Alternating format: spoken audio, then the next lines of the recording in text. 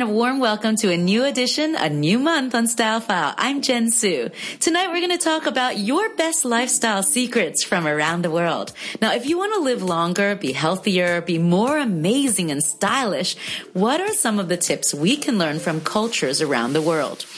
Did you know that the Swedish and Danish people are the happiest people on earth? Is it the water in Scandinavia that's got an edge over us?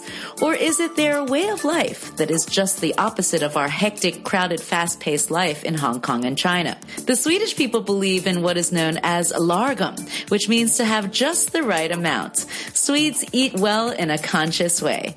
It's healthy and simple. In Sweden, when you have a baby, you can be entitled to a year and 4 months paid leave. Whoa, for both mom and dad. No wonder they're a lot less stressed out over there than we are here. But it's not all Asians that are overworked and underpaid. In Japan, they seem to have the secret in Asia for living a long and happy life down pretty well. The Japanese believe in ikigai, which is called a sense of purpose. So why are so many Japanese living easily to over 100?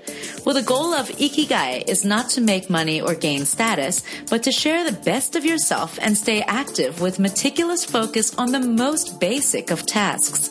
Over to Europe, where the Spanish, who have for the most part a pretty healthy attitude towards body confidence. The Spanish culture reveres motherhood with ideas of beauty centered around children and healthy meals. I mean, who needs to count calories and feel guilty about eating? The Spanish look themselves in the mirror and they give themselves compliments. Maybe we should do that too. The Dutch are also some of the most relaxed moms on the planet, where Chinese moms can sometimes be looked upon as tiger moms, fighting tooth and nail to make sure their kids are attending the best schools, doing a million activities, and dressing head to toe in designer clothes.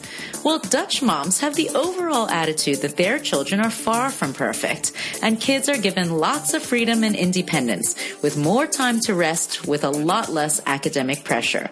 The Swiss, according to family studies, seem to have the highest world average of loving relationships.